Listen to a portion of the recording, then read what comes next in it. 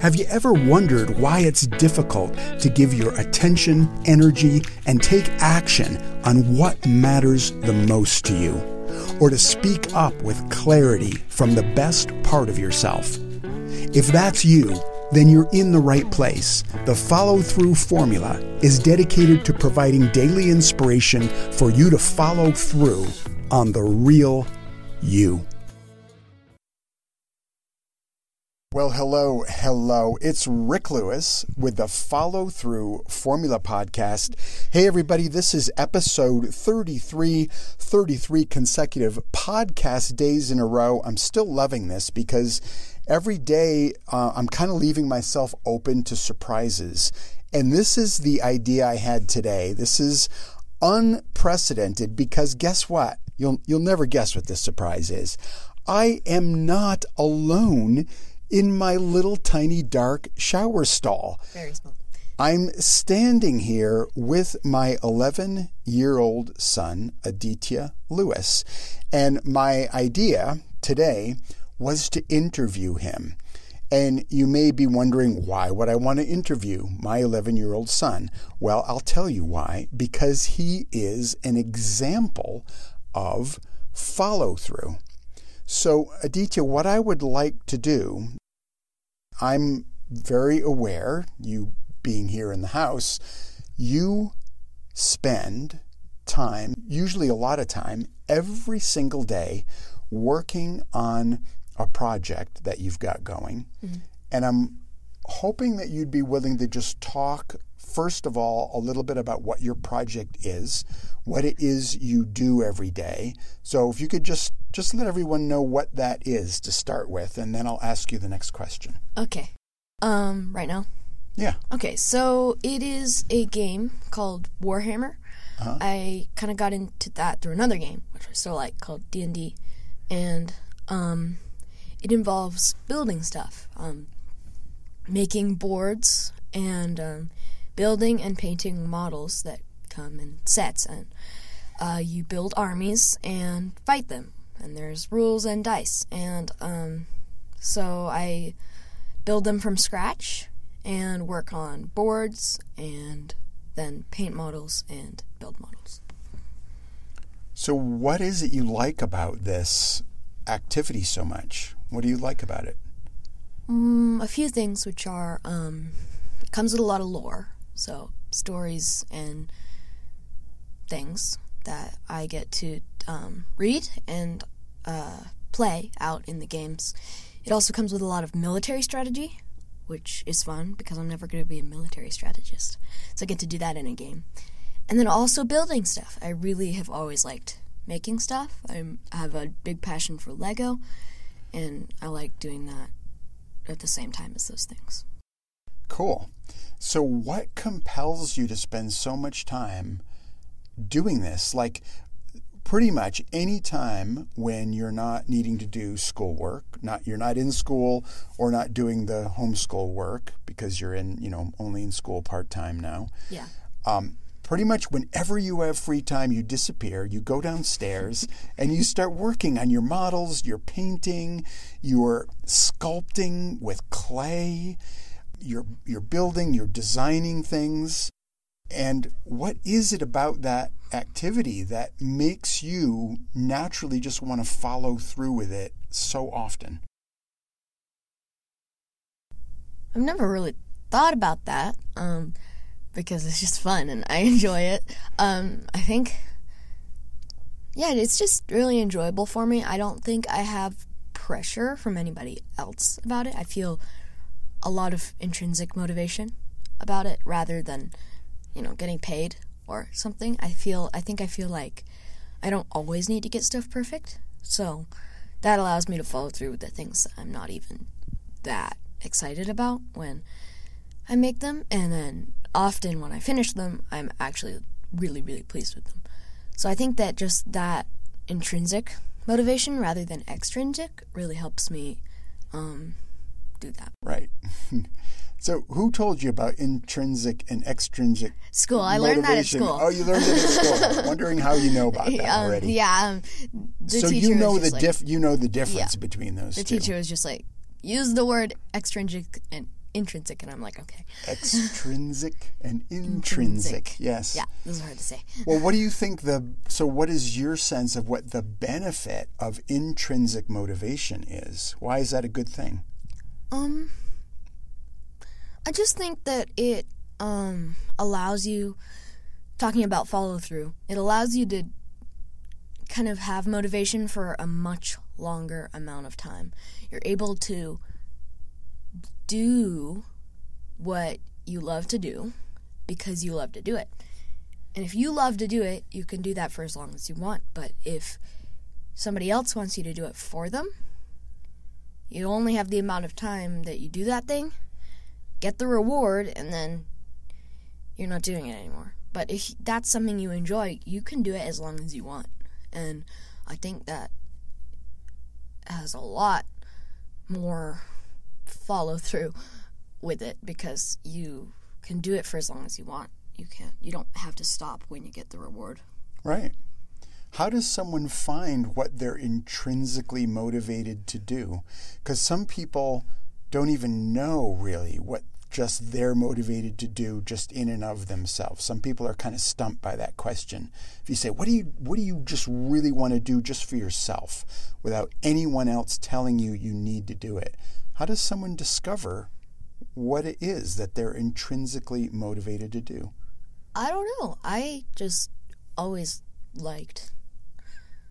just easily found the stuff that I really liked, and usually it wasn't something that I wasn't really excited about. I think sometimes I just lost interest in stuff. I think you can just really follow, if something looks interesting to you, you can just do that, and if it doesn't end up feeling like what you want to do with a lot of your life, you can just say, okay, whatever, maybe do it a couple more times.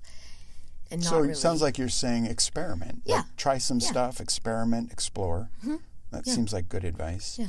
A lot of people nowadays grow up and fall into patterns where they spend time doing things that aren't particularly productive or creative or healthy because they don't know what to put their attention on. How do you imagine you'll be living your life from here forward that will help you avoid falling into a trap of being bored or not knowing what to do with yourself or having a kind of a direction or focus for things you really like? Oh, okay. So a lot of the places that I learn my stuff, the stuff I'm doing with these games, is actually from adults on YouTube who do this still. And I think that it's very possible for, as an adult, to follow what you really enjoyed as a kid. I think you can even, this is really funny, but as a Lego designer, for the company you can make money. Like, livable wage money.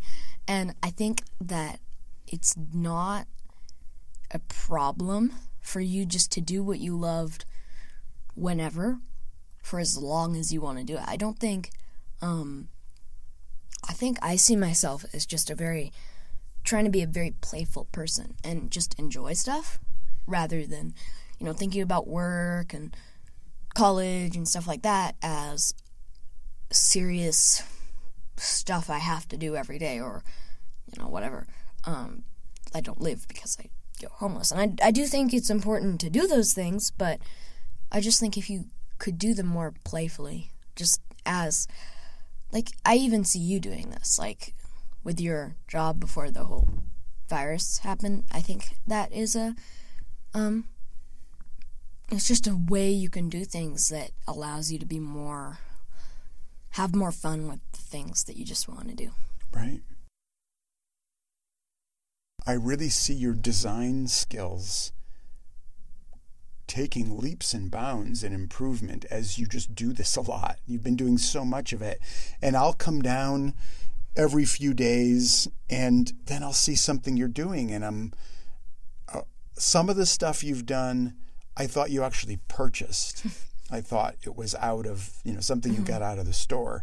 And it turns out you actually made it yourself out of clay and you painted it and you came up with this special glue solution you put on the outside of it to create this kind of lacquer effect. And so I I can see you move. I can see your design skills really improving.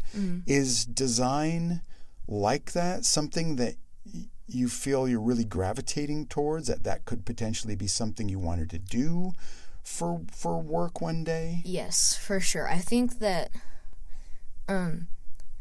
that's something I really have skill in, direction that I have probably the most skill right now in, and I think that would be a really useful other thing to say, which would be that you don't always have to just do exactly what you did as a kid.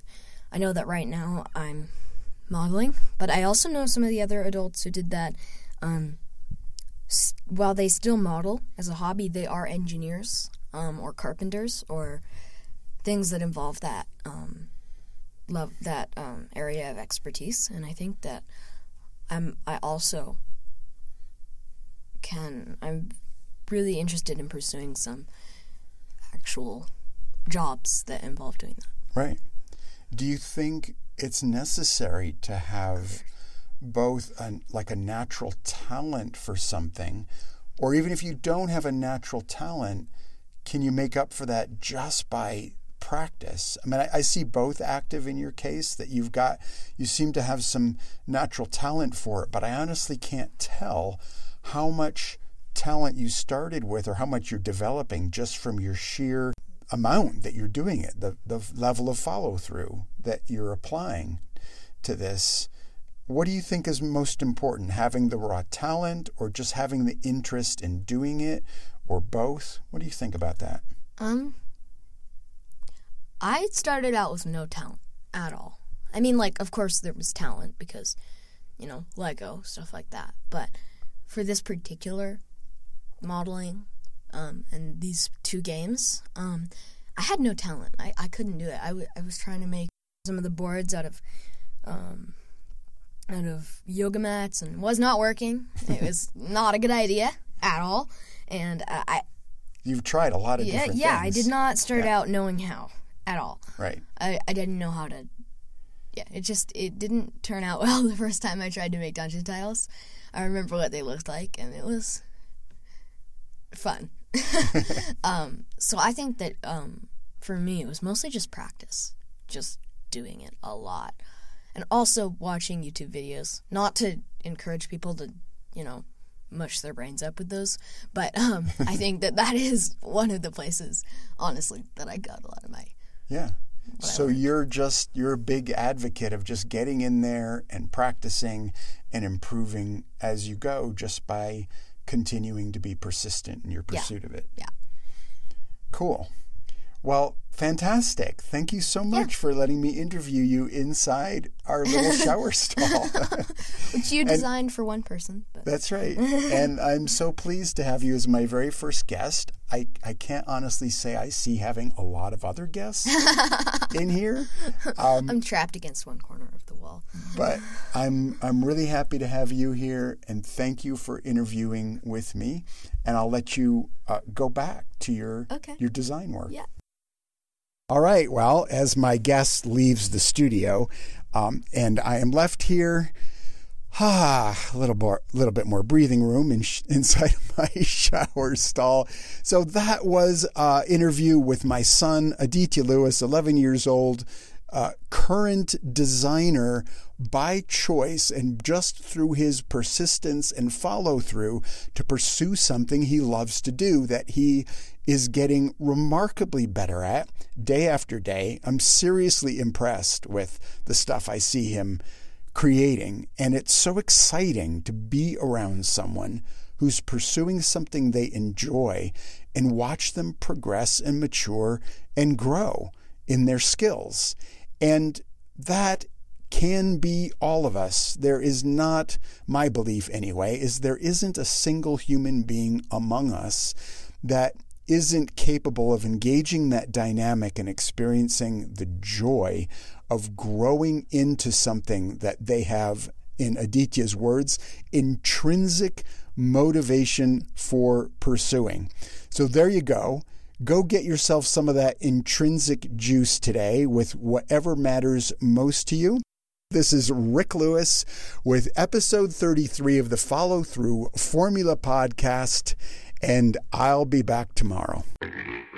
Hey, thanks for being here and being a die-hard listener down to the last decibel.